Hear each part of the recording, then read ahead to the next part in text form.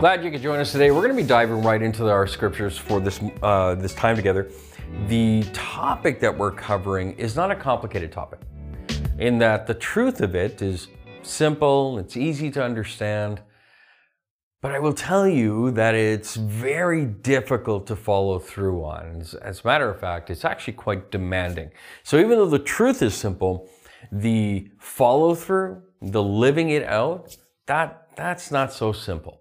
So if you have your Bibles, I want you to turn with me to Proverbs chapter 17. Proverbs chapter 17, we're going to be looking at verse 9. And this is a concept that we find elsewhere in Scripture as well, but it's anchored really well here.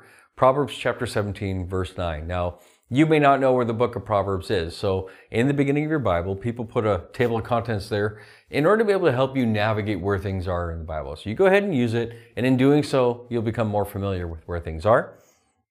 In Proverbs chapter 17, verse 9, here's what it says. Whoever would foster love covers up an offense, but whoever repeats the matter separates close friends. Pretty straightforward, right? Let's pray together. Lord God, I thank you so much for our time together, and I pray, Lord, that as we're looking into your word, and even though there's a simplicity of understanding for us, there's a great deal of complexity in living it out. And so, Lord God, that we would be a people who would live this thing out, who would learn how to press into it more deeply, and Lord, that it would bear fruit within our lives. I ask, Lord, that you would empower us towards that, and that we would be faithful to you in it, meaning that we would not harden our hearts towards people, that we would soften ourselves in such a way that we're able to follow through and follow you. In your name I pray. Amen. So this is written by a guy by the name of Solomon. Now maybe you've heard of him, maybe you haven't. His name is King Solomon. He is the son of David. He's considered one of the wisest men who ever lived. And so he wrote these proverbs, these sayings, these wisdom gems for his son, or sons rather. And so in doing so, he's communicating truth that has been practiced, that has borne out, and that these are generalities. In other words, these are not things that say every single time you do this, this will be the outcome. It's generalities. And so in general, as we do these things, these are the outcomes that are borne out. So when we look at this particular proverb, Solomon gives us some words of wisdom with respect to relationships, human relationships. The truth he observed is applicable to all kinds of relationships, whether that be like parent, child, husband, wife, co-workers, and even people amongst friendship groups outside of church, and certainly those inside the church. And he has these two very simple statements that are actually quite profound in themselves. One tells us how to promote love and bind people together, and the other statement tells us how to drive a wedge between people and break relationship. And so the idea here simply is, as it relates to an offense, will we be a people who will bind people together, or will we be a people who will break relationship and wedge people apart? That's kind of what's happening here. And so he warns us of the results of certain kinds of behavior, right? The results occur so often in life that they become proverbial, meaning that the outcome of seeing this behavior happens so frequently that there's a truth that comes out of it. And so when A occurs, then B can be expected to follow. That's kind of the math of it. And so as a proverb, this covers just one tiny slice of human behavior. So this is where I say it's critically important for us to understand that these are generalities. So in general, when you do this, behave this way, you can expect a certain outcome. It's not that you can guarantee that outcome. Does that make sense? So human relationships are a lot more complicated than what's bearing out here. There are countless of other elements involved in making and breaking relationships, so this isn't the only thing. But here's one element that we should know about, and specifically within the context of what does it mean when someone sins against you. And in Proverbs, here it tells us, he who pursues love, he who fosters love. And so the idea here is that we're going to seek after love, right? And so those who seek love, there's certain things that they do as an expression of that love being sought out, or at the very least being found. Proverbs 10:12 says, hatred stirs up conflict, but love covers over all wrongs. Love covers over all wrongs. Love covers sin, hate does not. Hatred stirs the pot, and love, you could say, puts the lid on the pot. Right? If hate stirs it, love covers it. This is the idea here. And I want you to notice that real love covers all sins, not just a few, according to this particular proverb. Like Proverbs 10:12 says, hatred stirs up conflict, but love covers over all wrongs. Not just some wrongs, not just the ones that we feel are most wronged about, but actually all wrongs, regardless of what that wrong is. So there's no limit to the love. I mean, sometimes we live life as if the wrong is able to overwhelm the love instead of the love overwhelming the wrong. And what we know biblically is that love is that greatest expressed covering of things in the text, right? Like sin occurs, love covered the sin. Jesus' love act towards all of humanity, right? So for God so loved the world that he gave his only begotten son. That love act covered all that sin. It tells you that love is elevated to something more significant than the sin in terms of what it's capable of. And so sometimes we live as if there's a limit to love instead of recognizing that love actually doesn't have a limit. It knows no boundaries. And that's what makes love so difficult to practice. It's also what makes it so precious to receive. And it's boundless.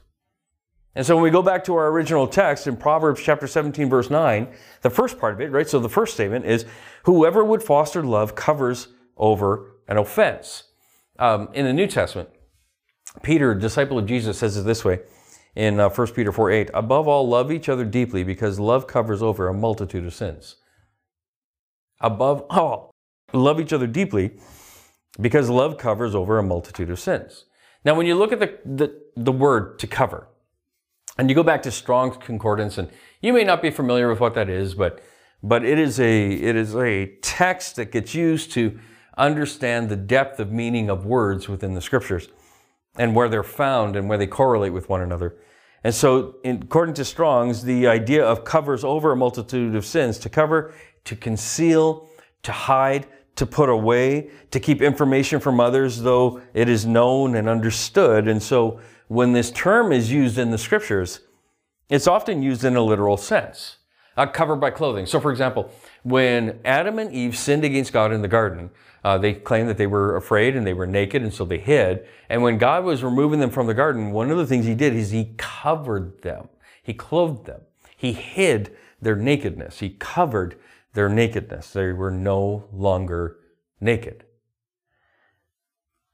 It's also used in the notion of covering darkness. It could also be used in the sense of concealing information from other people. Psalm 85 verse 2 says it this way, you forgave the iniquity. The term iniquity there is synonymous with the term sin or uncleanliness.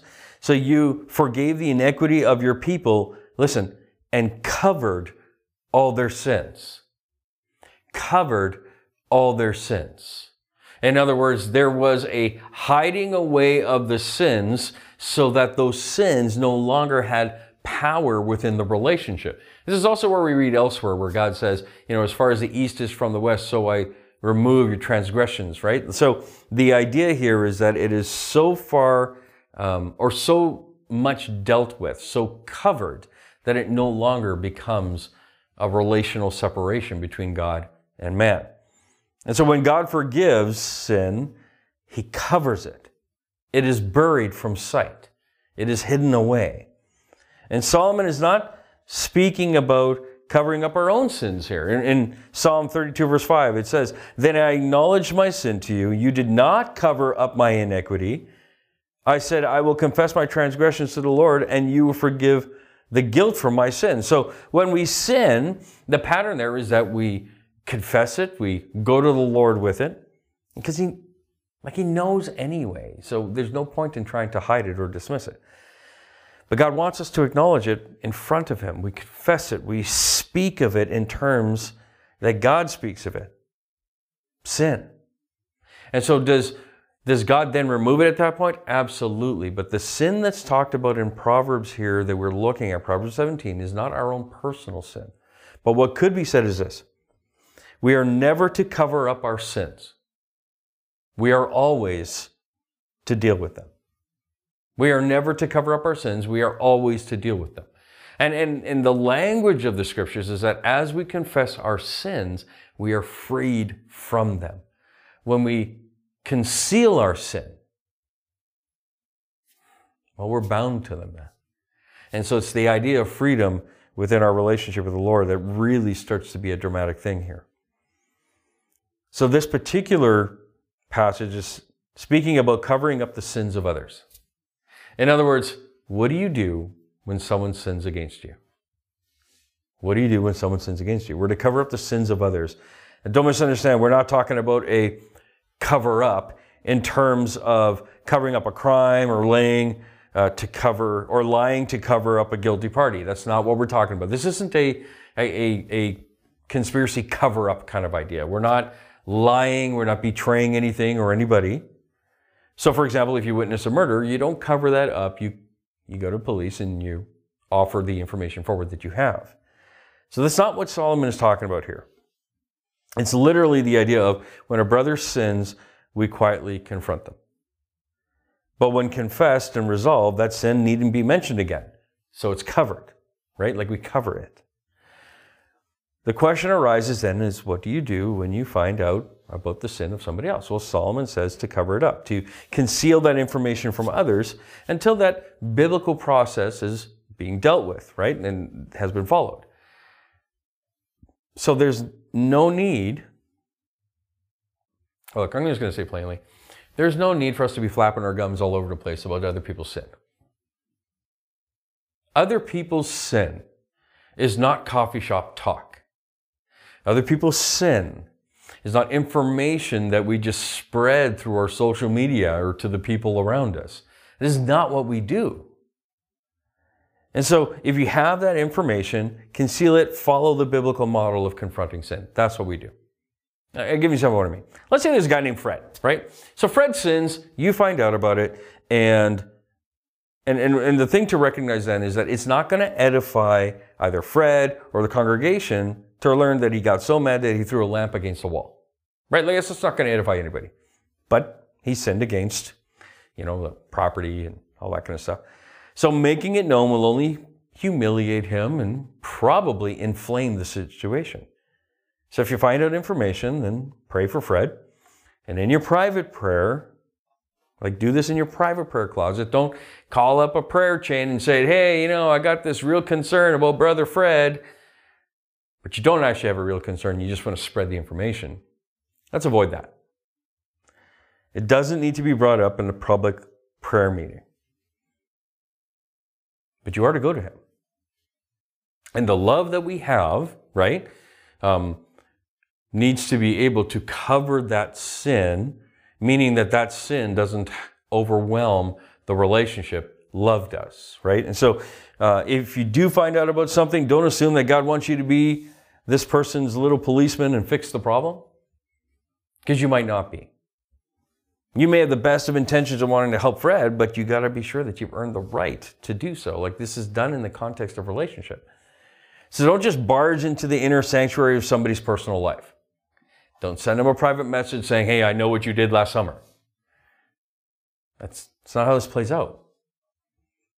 You may have very few close friends into whose problems you're able to actually inject yourself and be welcome. And I would encourage you and even suggest to you that biblically, that's the way this works.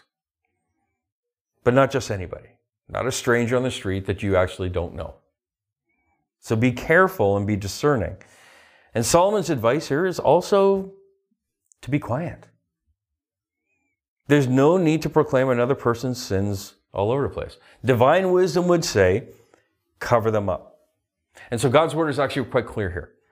To promote love is to learn to have love cover sin. That's what we do. To promote love is to learn how to have love cover that sin. In other words, in the context of that relationship, if somebody sins against you, does their sin overwhelm the relationship or does your love overwhelm the relationship? Because something's going to win out. And I would suggest to you that more often than not, the reason that relationships break is because sin overwhelms the relationship rather than submitting it to love and allowing love to overwhelm the relationship.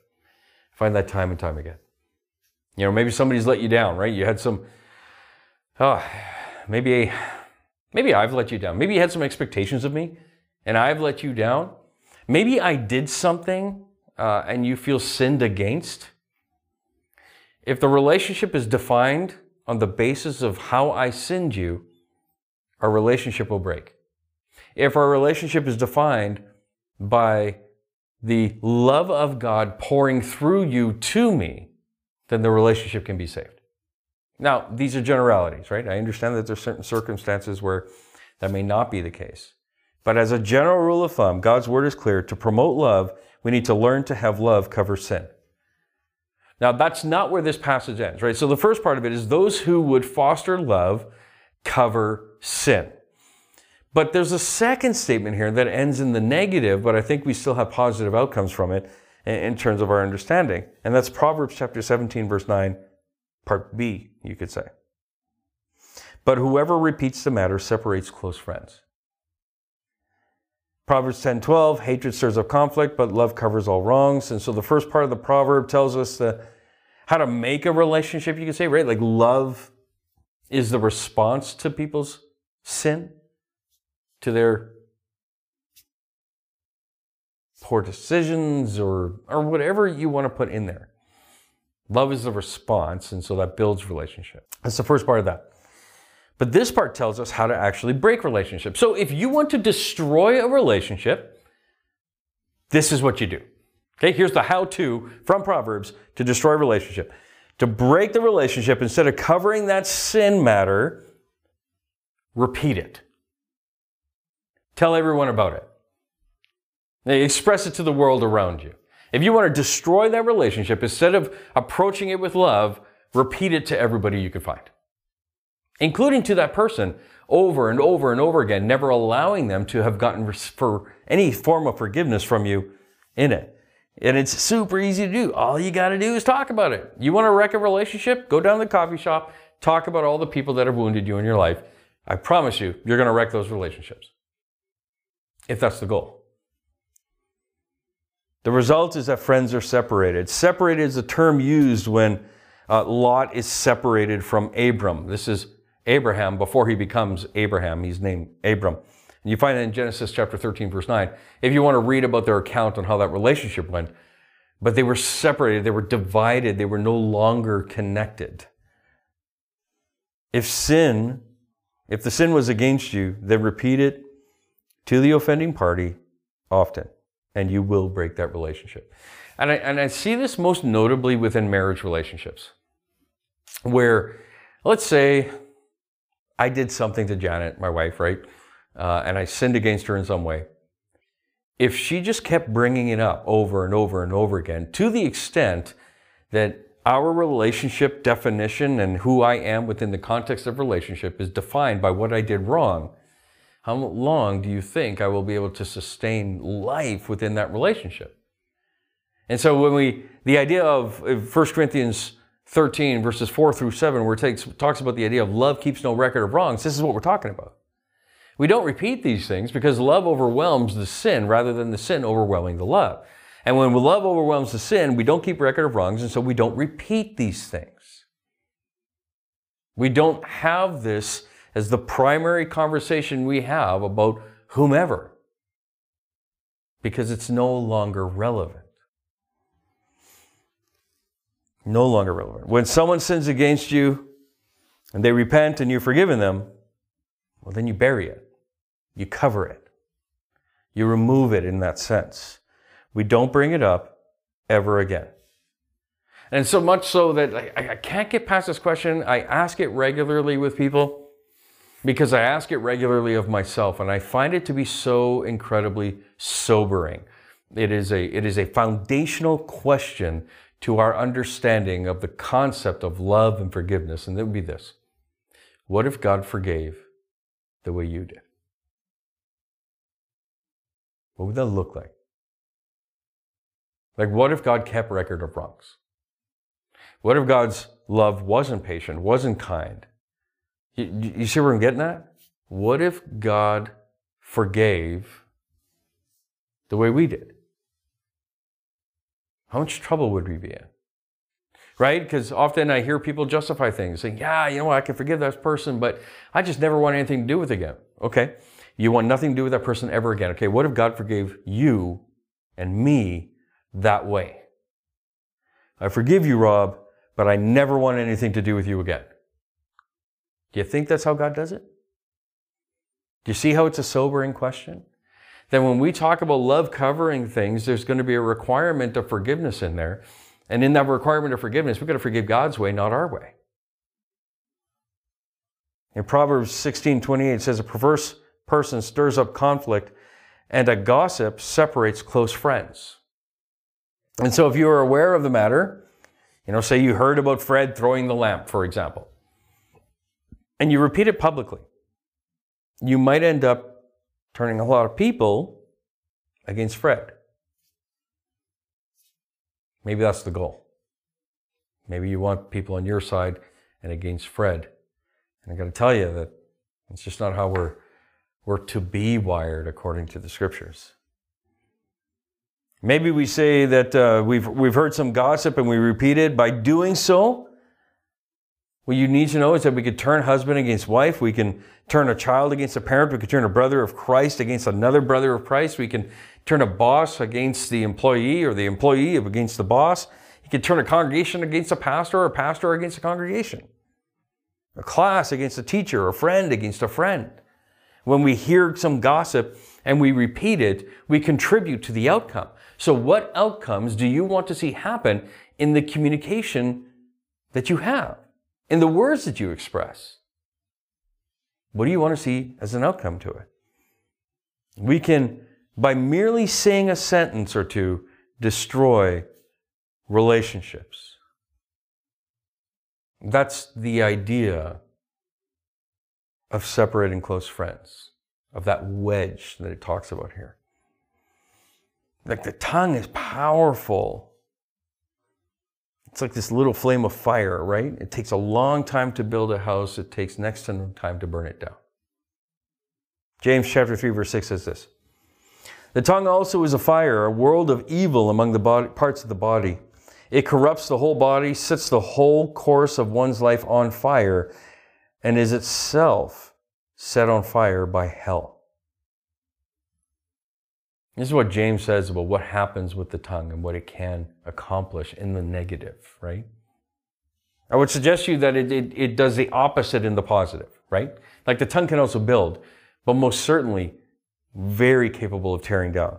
It takes a long time to build relationships, but they too can be destroyed in no time by repeating things that just don't need to be repeated.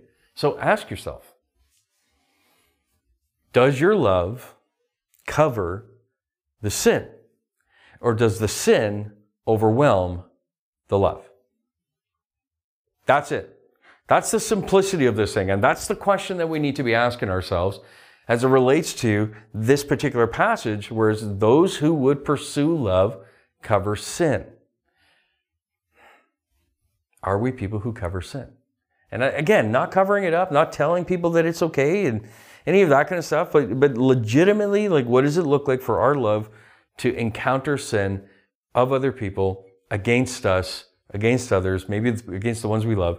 And what does it look like for our love to overwhelm that sin rather than have that sin overwhelming our love? And then on top of that, what does it look like in terms of how we communicate it? Are we a person who repeats the sin to others and then in doing so, creating division between close friends? Covering sin is an expression of love. Allowing sin to overwhelm the love is the opposite of what Jesus calls us into. Our love is supposed to be from Him to others, and in doing so,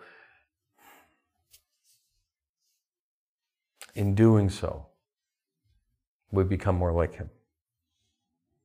Revealing the sin of others and repeating them is the opposite. You catch that? Now, this isn't the same thing as going to others for wisdom. If somebody sins against me and I go to somebody else for wisdom and I say to them very specifically, look, I'm literally just wanting your thoughts on this.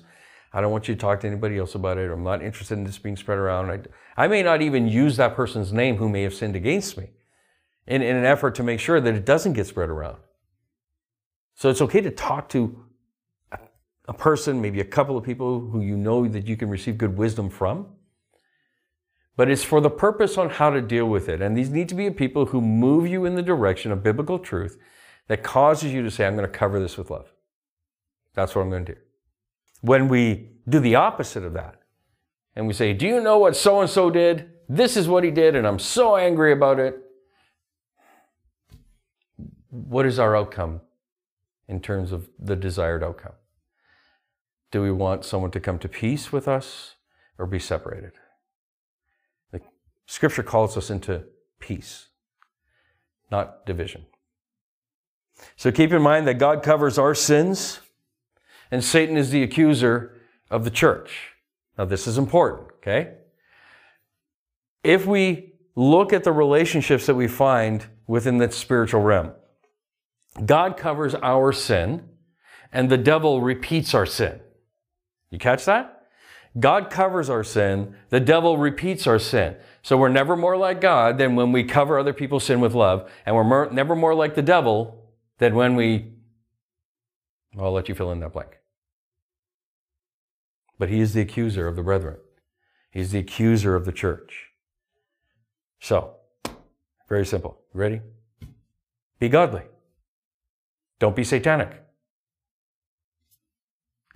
Sounds pretty simple, doesn't it? So hard. Be godly. Don't be satanic in our approach. Someone sins against you.